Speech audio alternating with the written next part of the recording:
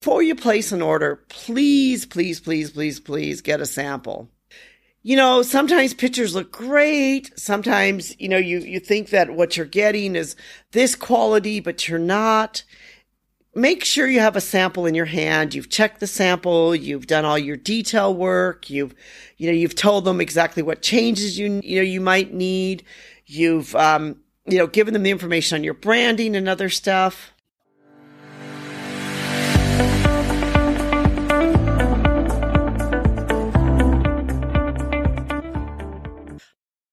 Hi, this is Anita, the Global Trade Gal.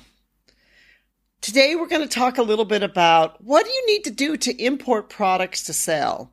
And since my area of expertise is in home decor and household decoration items, I'll be referencing quite a bit about this industry just because I happen to know something about it. But the steps I'm going to use now are basically the same kind of steps that you can use for whatever product you decide that you want to import and sell. A couple things that I recommend that everybody do. That first of all, you really need to understand, some things of what you're going to import. If you're going to look to import a product, the first thing you need to do is you need to really understand what you're going to import. Now, let me just reference my industry, which is home furnishing and home decor. Household items and home furnishing, home decor is a huge range of items. It covers everything from furniture to pillows to lamps to boxes to trays to mirrors to wall art to candlesticks. And if you look at household items, it could even go into kitchenware, dishes. So there's really this huge, wide range of products. And most industries are pretty much like that. So when you're looking at an industry, you really need to start to narrow down a little bit exactly what type of product do I want to sell? And why do I want to sell that type of product? You need to do a few things at this stage. First of all, you need to do a competitive analysis. You need to kind of decide what I'm looking to import. Are there a lot of people out there? If so, it might be hard for you to really break into the marketplace. You need to look at the prices. Are there some people selling them at extremely cheap prices? Maybe they're selling a certain product for $1 and you're hoping to sell it for $10. Unless you're offering something that's really different, it's going to be hard for you again to break into that marketplace. You have to look at, who's selling it and what prices they're selling it at. The other one is design. Are you going to be offering some kind of unique design? And if you're going to be offering a unique design, we're going to talk a little bit about that. That's a whole other thing that you need to look at. The next part is you need to really source your home decor and your household item. A lot of people think, well, that should be easy. I should be able to find a lot of suppliers. Actually, it's really not that easy. There's lots of variables that can be involved in the sourcing process. And if you've listened to any of my podcasts, I talk, quite a bit about different things about sourcing. Sourcing is not always as easy as it seems. And believe me, I can tell you this because I've been doing sourcing now for many, many years. And, sometimes we think, well, if this person can find the source, why can't we find the source? Most people keep their sources pretty tight to the chest. They don't go around and they don't really tell people who their sources are. You could go into one of your competitors and say, hey, can you tell me who you buy from? They're probably not going to tell you because why would they tell you? Why would they want you to have the same source that they have? I have had people write me and approach me and basically say, hey, are you willing to give me some contacts and tell me who I should contact? And I've kind of looked at them like, you think I'm dumb? You think I'm going to give you my sources just because you smile at me and you seem to be a nice guy? No, it doesn't work that way. And, this is what I always find really an interesting thing for people that maybe aren't quite in the industry. Many of them kind of think that somebody should just hand it over to them, just give them their sources. Well, most people that are serious in the industry will not give their sources away. There's several steps that you can do to try to find these sources. First, you can do an internet search. Today, most companies that are manufacturers and suppliers are on the internet. You could try to search a few different keywords, a few different ways. You could try to dig in a little bit deeper in some of the Google pages, meaning don't just stay on the first page. Maybe try to go to the second, the third, the fourth, or the fifth page, because many of the factories, maybe they don't really update their web pages very much. Maybe they're not writing blogs like some of us that are writing blogs, so we end up maybe on more first pages of the search engines. It's really tough today to end up on the first page of the search engine results. Used to be years ago that, maybe you just type in manufacturer, furniture, China, and a bunch of furniture factories would show up. Today, it's getting harder and harder. And if these guys are not updating their blogs and not updating their websites, Google kind of, pushes them aside and pushes them back. So instead of just looking at the first page of Google, I recommend that you look at some of the other pages and you go through those pages and you kind of see what sources come up on the second, third, fourth, fifth, or even sixth pages of Google and see, who those are and if any of those sources look good. You could check out other sites. There's a lot of sites now that specialize in the export of manufacturing. There's, of course, Alibaba. There's the Made in China site, just to name a few. There's some sites that India has. There's, sites that other countries might have sites specifically for their own countries. The problem I have with a lot of these sites, and one reason why I really have rarely found very good sources on a site like Alibaba, especially in a place like China, the factories need to pay a lot of money to get on Alibaba. So, those guys that are on Alibaba and active on Alibaba are usually really big factories. And if you're just starting out and you're just at the beginning, you're not going to want to buy like 10,000 pieces of one thing. I mean, I hope you're not going to want to, because if you are and you get stuck with those 10,000 pieces, your business is over. So you really want to be able to find the factories that are going to give you maybe the, good quality, a fair price, and less quantity for you to be able to produce the product that you need. Alibaba and a lot of these big sites are paying a lot of money to be on there. They're big factories and they, of course, want big quantity. They need the big quantity. They're set up for big quantity. They're looking for the big stores to contact them. And for a lot of them too, I know that they're just sort of on there because maybe they're kind of getting pressured to be on there. Or maybe they're just on there because they think, well, we have such a big budget. It doesn't matter that we pay this amount to, Alibaba or some other site to keep our website on there. So, a lot of the factories that are on there are going to be big factories, going to require a lot of big quantity. Of course, now there's Alipay, which a lot of them are more wholesaling. And sometimes, you can find some good sources on there that might be willing to say, here's what we have. You want to buy this? And then, you buy it like it is. We're not going to, develop something for you and that's it. The problem, of course, with that is that, if you can buy it easily, then there's probably someone else who can buy it easily too.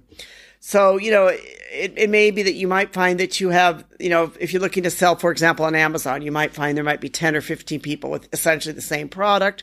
And when you have all these people with the same product, the same quality, then it just becomes like a price war. Who's going to offer it to me the cheapest? And, I know I do that when I go on Amazon. If I seem like, oh, there's 10 people and they're all selling the same thing. And, oh, who's going to give me free delivery and who's going to offer it to me cheaper? Oh, this person gives me $1 cheaper. Well, I'll go, why wouldn't I go with the $1 cheaper? I don't know, one seller from another.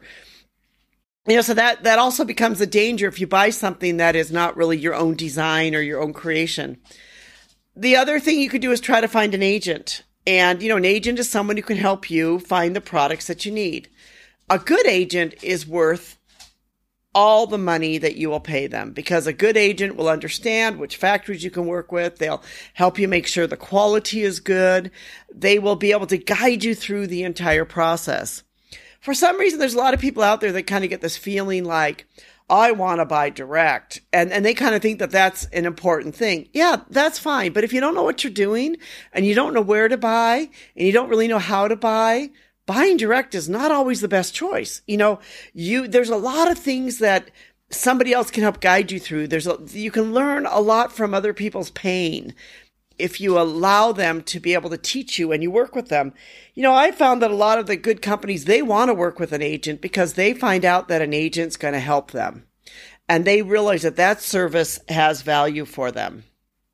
The next step you need to do is once you kind of know now, you know what you're going to buy, You kind of have an idea of what you're going to buy. You've done your competitive analysis. You've sort of figured out, you kind of know a little bit now what price you need to buy. You've targeted a couple people that you're going to contact about it.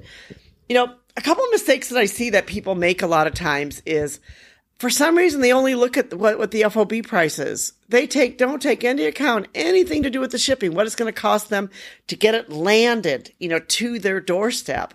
Somehow they just think that, oh, somebody quoted me $2. Well, I can sell that for $5. Look all the money we're going to make. Well, they don't even count in the, duties, taxes, shipping, and all those things now, with gas going up and, the supply chain crisis, all those things have risen in price, where used to be maybe it was quite cheap. Now it's quite a bit more expensive, and that has to be factored into the price.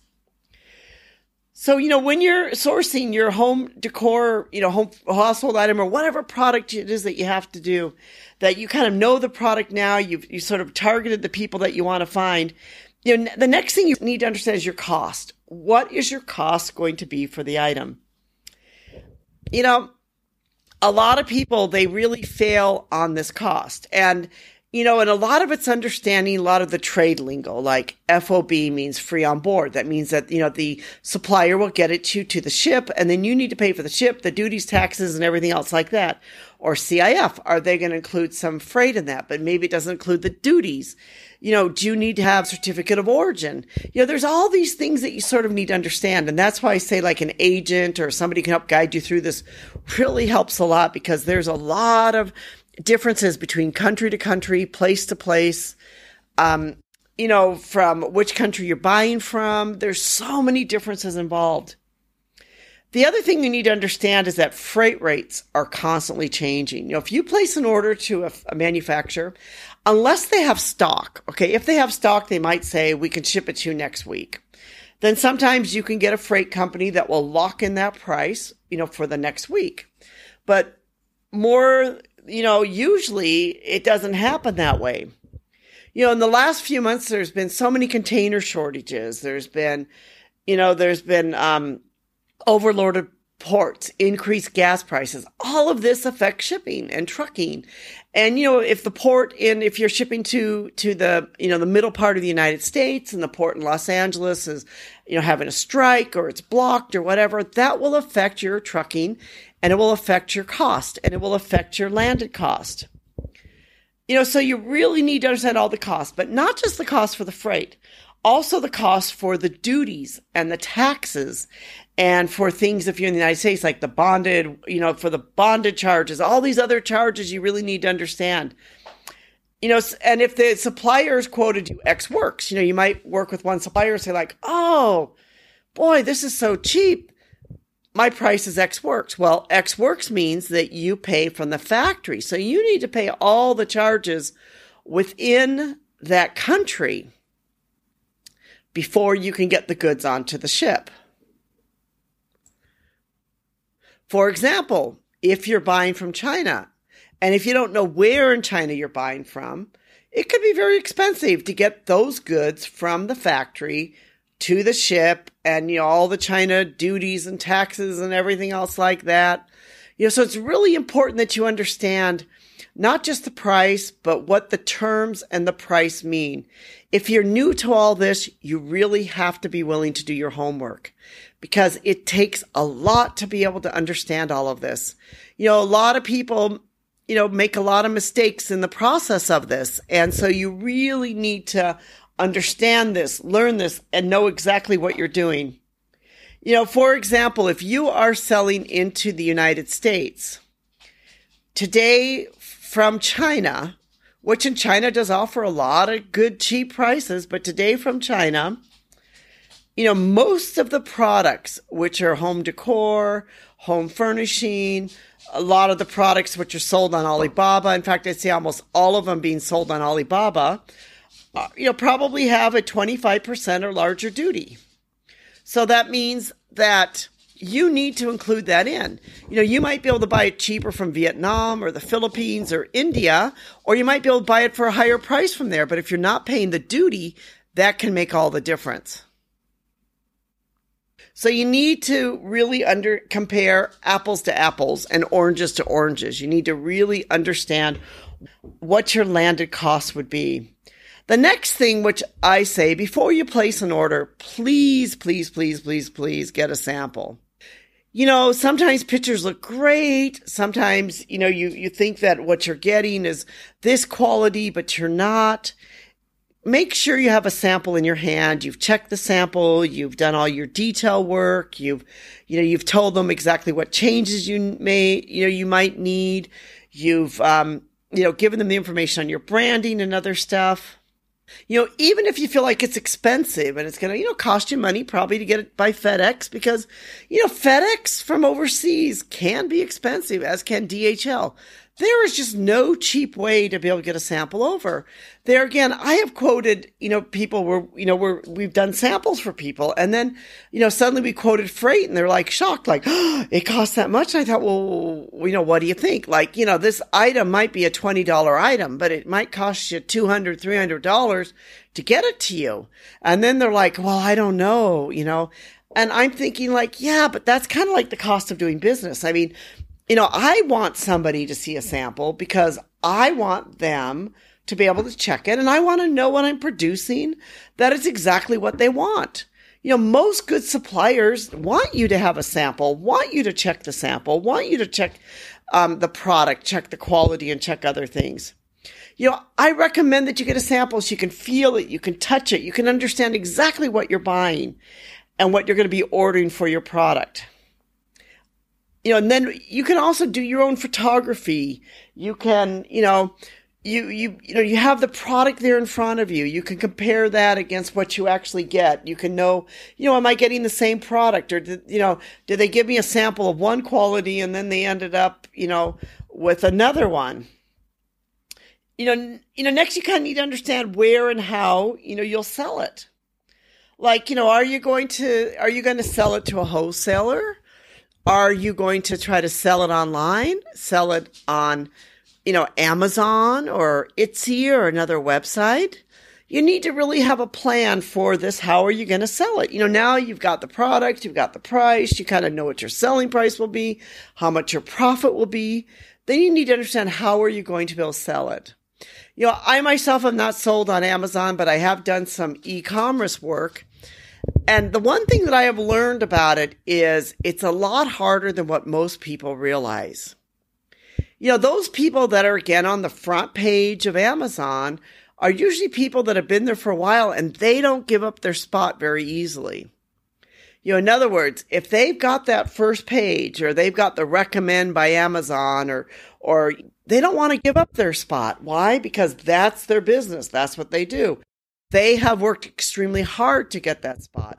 The same thing with, websites like Etsy and other websites. So you really need to look at the e-commerce side. Are you going to sell it off of your website?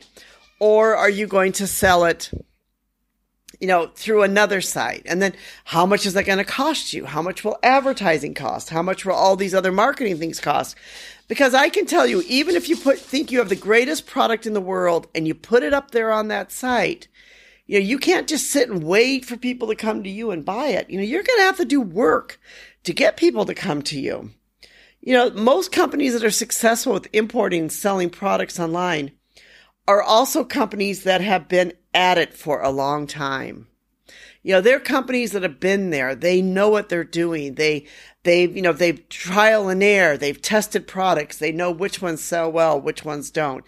And I can guarantee that those companies that are doing that, if they're on the second or third page of a site like Amazon or Etsy, they are actively looking at how do I get on the front of this site, or if they have a web page, they're saying like, how can I build more page views for my website so that people will come on there and I can have this, audience that will want to be able to go to go to Amazon or Etsy or wherever else and buy the products from me, that they are actively looking at that.